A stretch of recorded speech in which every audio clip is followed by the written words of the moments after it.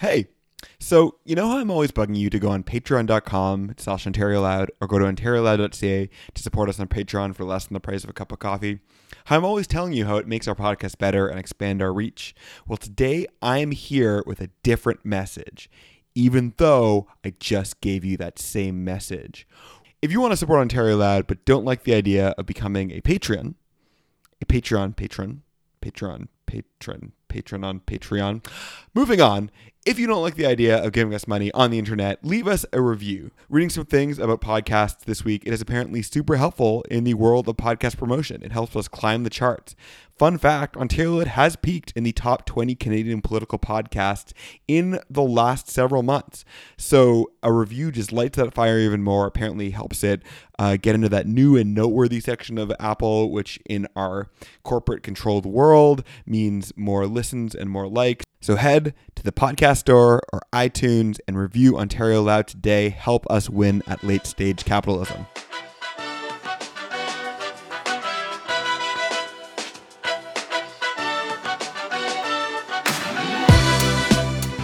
Welcome to Ontario Loud, podcast about politics, public policy, and current affairs had between recovering political staff right here in Ontario. I'm Chris Martin. And I'm Sam Andrew. And today we are continuing our coverage of the Ontario Liberal leadership race by sitting down with former Minister of Education, former Minister of Advanced Education, MPP for Scarborough-Guildwood, and current candidate for leader of the Liberal Party, Mitzi Hunter. Mitzi, welcome back to Ontario Loud. Thank you, Chris. It's great to be here, and it's great to see Sam here as well. I have to say, it always still feels very weird calling you Mitzi, because for the benefit of those listening, Sam and I used to work for you when you were the Minister of Education. Actually, you gave me my first job in politics ever, so it's such a treat to have you on the pod today. AKA, I used to work for Sam. No. Together. Mitzi, your candidacy was a constant point of speculation in media articles after the leadership contest was announced. You helped lead a group of Liberals to try and reform the party to a more democratic system at the last convention. I want to start with a bit about yourself and what led you to this decision to run for the leader. Why do you think you should be the one to carry the party into the next election? Well, following on the last AGM, I was in that room for that entire debate on one member, one vote. And I can always remember the gasp in the first vote when so many people put up their hand for change and reform of our party. And it really speaks to that desire in our party that, our party wants to be a different party. And that's very exciting to me. I've been elected for the last 6 years and it's been incredible. I've had an opportunity to hold some of the most significant portfolios as far as I'm concerned. Pension reform is about the future and making sure that we look after those who built this province and country, and also education, which is also about the future and making sure that we're ready. And so being in a position now where I won my seat in the last election, when there was a wave that swept through Liberals, I was one of 7 to retain my seat. It has given me an opportunity to really see the party and some of the aspects that we need to change. And also the fact that Ontarians are desiring that. And when they're disappointed with the current government and have lost trust or losing it rapidly in Premier Doug Ford, and they will look to the Ontario Liberal Party, and they are going to want to see new faces in that party, innovation, ideas, and people that can lead the party forward. I believe that I'm one of those individuals. I bring experience both inside the party as well as outside the party, and I want to see the province being led by a progressive Liberal government again. And I believe that I'm most qualified to do that. So getting into a bit more of sort of what you want to do if you become leader, you've released a central policy plank called Taking Flight on tackling issues facing youth, including mental health coverage for those under 30, restoring student services cut by Ford, and providing interest relief on student debt. Can you tell us a little bit more about your plan and why this is an important issue for you? Absolutely. It's something that I have a lot of passion for, not just having served as minister, but as a local MPP. I know how important financial aid and support is for students and for young people, those that are in the post-secondary education system, but also those aspiring to get there. And, when OSAP reform came about, there were many individuals who felt like finally this was their chance at getting a university or college degree or diploma. And that was taken away from them in the first budget of the Ford Conservative government, where $750 million was slashed from our post-secondary institutions and directly from students and student financial aid. So I want to bring back and replace every penny that was lost. I believe that this is an investment we need to make in our future. And I want to see students graduate with a less financial debt. The average is $28,000. It makes it difficult for them to make choices about their career, where they're going to live, whether they're going to start a family, and we shouldn't have that. We should have students graduating with less debt. So, and I call it Take Flight because I want to give them a start, a running start, to be able to get into their lives and into their careers with less financial burden. And that means reducing the amount that they pay on any student loans, extending the grace period, which the Ford Conservatives actually eliminated completely. They have to start paying interest on day one. I want to extend that to 2 years. I want to keep the rate that they pay just, even with the prime rate. Why are we making money on the backs of students who are actually investing in themselves and in their education and in the future of this province? And I also want to make sure that overall we have more financial aid and support for students and making sure that they can start off on a good foot. Student debt, of course, is one contributing barrier to, as you mentioned, for youth entering into next stages of their lives. And one thing that is top of mind for a lot of people who just graduated is the housing market. So you've talked a lot about the need to address affordable housing for youth in particular. And so I'm curious, what specific strategies would you employ to ensure that youth can access the housing market? How does it work in the market like maybe Toronto, where development and construction pipeline is long, but prices continue to rise? Well, this is really the issue of the millennium generation. And as I go to different parts of the province or meet with young people in different settings, like even actually in professional settings where you would think that it wouldn't be their number one issue, it is their number one issue. There are many young people who are earning a pretty decent wage, but they actually aren't earning enough to get into the housing market or even to move out and to rent their own space. They're still stuck at home. And so that's something that must be addressed. And I believe that we need to address it in a number of ways. I've already announced student housing is an area. We can look at creative ways to perhaps have inclusionary zoning, which is when there are opportunities to build, maybe think about building some student housing into that mix if it's in proximity to a university or a college campus. And this is not just a downtown Toronto major city issue. This is actually an issue across many communities in our province. I've been to northern communities where they have had an influx of students. Maybe they're international students.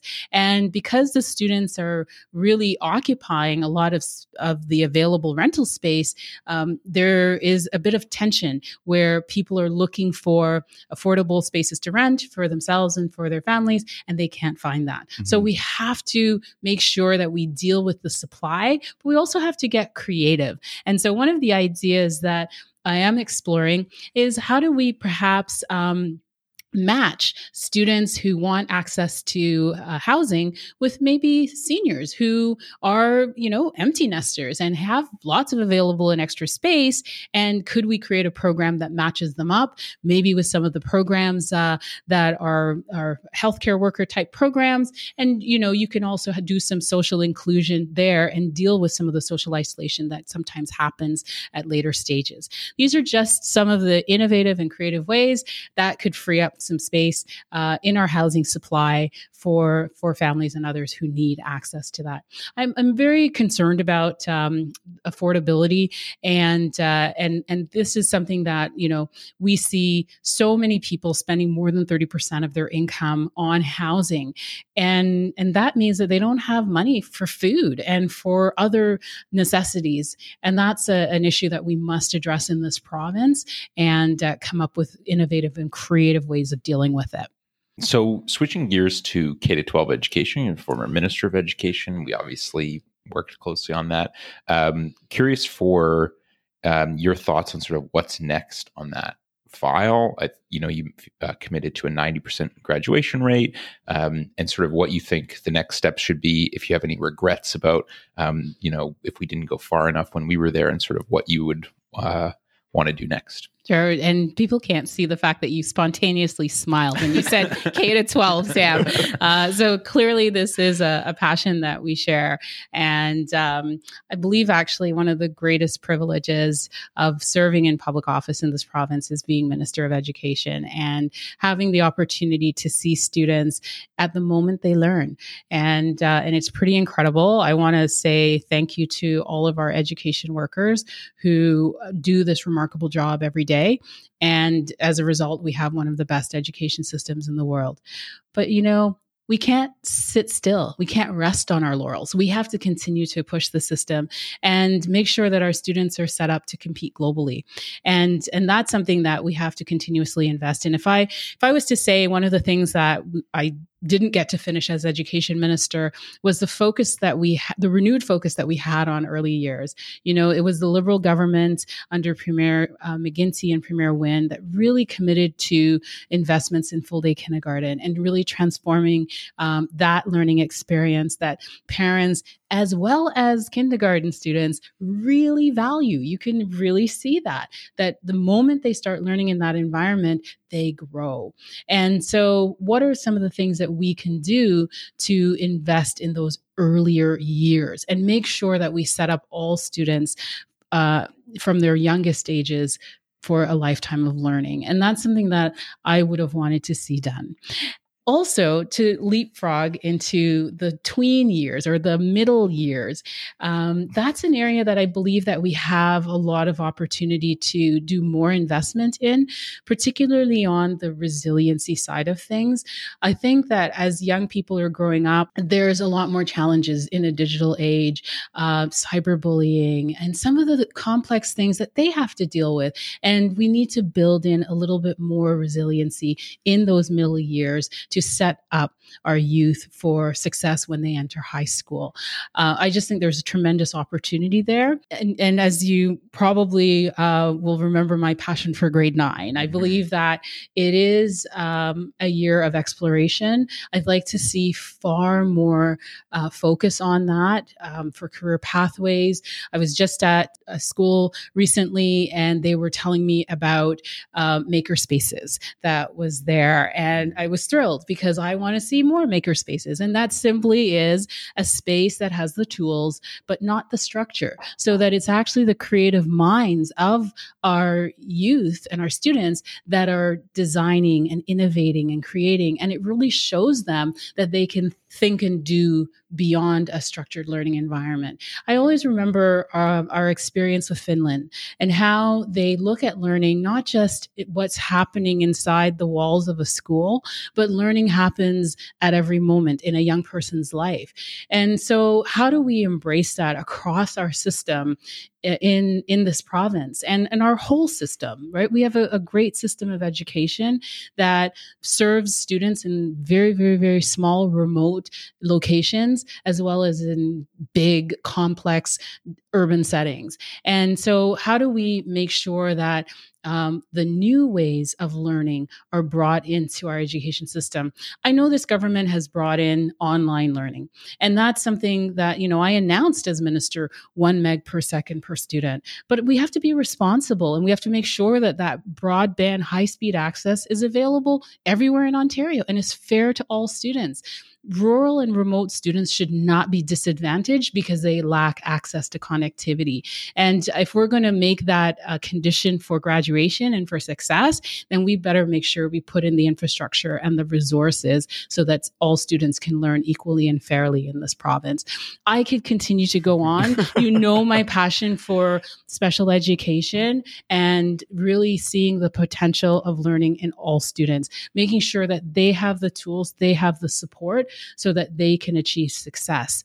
One of the things that I announced is making sure mental health supports are available for everyone under the age of 30, making sure that the next generation in this province is set up for success and that they can really create the future that we all imagine. Just quickly before we leave education, you just painted a picture of where we can go. And it seems like where we're at right now is somewhere with a little bit more turmoil. And I'm curious, you're watching a new Minister of Education deal with potential strikes as early as the end of November. What advice do you have for, I don't think Minister Lecce listens to the show, but what advice do you have on him in dealing with those partners? Well, and I've certainly reached out to Minister Lecce and he and I have connected. And, it's really important that when we think about education, that the center of all of our decision is the student. And that's what has to bring everybody together. That's the common denominator. So whether it's the boards or the unions and their members, or the government and the minister and his team, we have to continue to think about the students and what is in their best interest. A strike is in nobody's interest. It disrupts the learning of students. I'm very passionate about that. I believe that every year in a student's life is really important, and you don't want to lose any time of learning, right? That's something that we want to make sure we keep at the forefront. At the same time, bargaining is not, it's difficult, it's complex, and it's up to the government to set a tone that is less combative, that respects the role of our teachers and other education workers, and it makes sure that they're coming to the table in good faith. And so as long as all parties are relentlessly focused on that.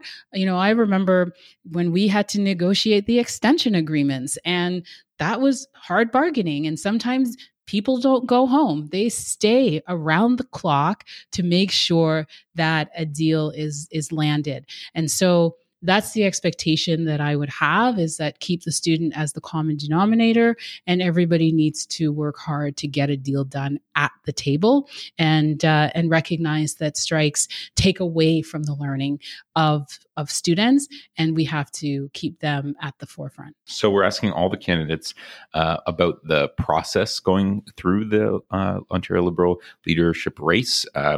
We're about a few weeks away from cutoff for new memberships. There's a fairly high fundraising threshold. It's a tough race to enter and to succeed in. So given your role as a champion behind changing that process before, curious for your takes on how navigating the race has been so far and how it's going.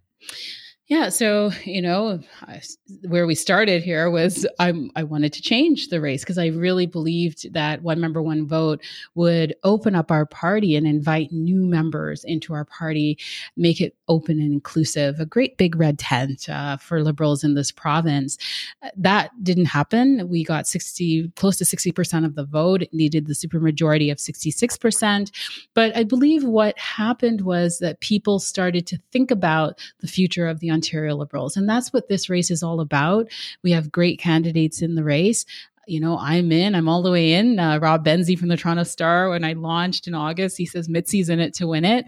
and I am in it to win it. And so I'm running as hard as I can with a team that I'm growing all the time and wanting to make sure that I reach Liberals in every corner of this province. I really want to listen to the members of this party and to the people of this province, because I think that the only way we will move forward together is if we listen to each other and come up with ideas and solutions that really speak to the real needs. And that's what I'm hearing. I was just in Napanee last Saturday, and at a cafe. Actually, it was a small business owned by Elena. It was Elena's Cafe, and I ended up doing a little bit of shopping there after, because it was just really, really a great, unique store out in rural Ontario.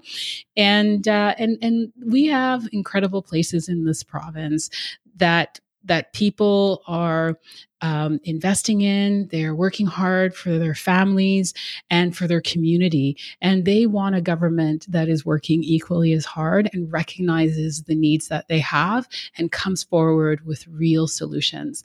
That's why I'm running. And I believe that I have what it takes not only to be the leader, but to help this province to have a stronger future. And that's why I'm in it. Mitzi Hunter, thank you so much for joining. And that's all the time we have for today. Thank you so much for listening. I want to send a big thank you out to Mitzi Hunter. Thank you for coming in. We miss you and loved having you on the show. Would love to have you back sometime. We actually recorded a whole other episode today on the government's fall economic statement, and we went back to a few sticky issues in this Liberal leadership race. So it is out today. It should auto-cue after you are done listening to this episode. Check it out wherever you listen to your podcasts. Ontario Loud is recorded on the traditional territories of many nations, including the Mississaugas of the Credit, the Anishinaabe, Chippewa, Haudenosaunee, and Wendat peoples. The treaties that allow us to live on these territories are still alive today, but have a problematic colonial history, and Canadian society forces Indigenous people to fight for their rights to this day. Ontario Loud is a podcast by Alexi White, Sam Andrew, Kate Hammer, and me, Chris Martin.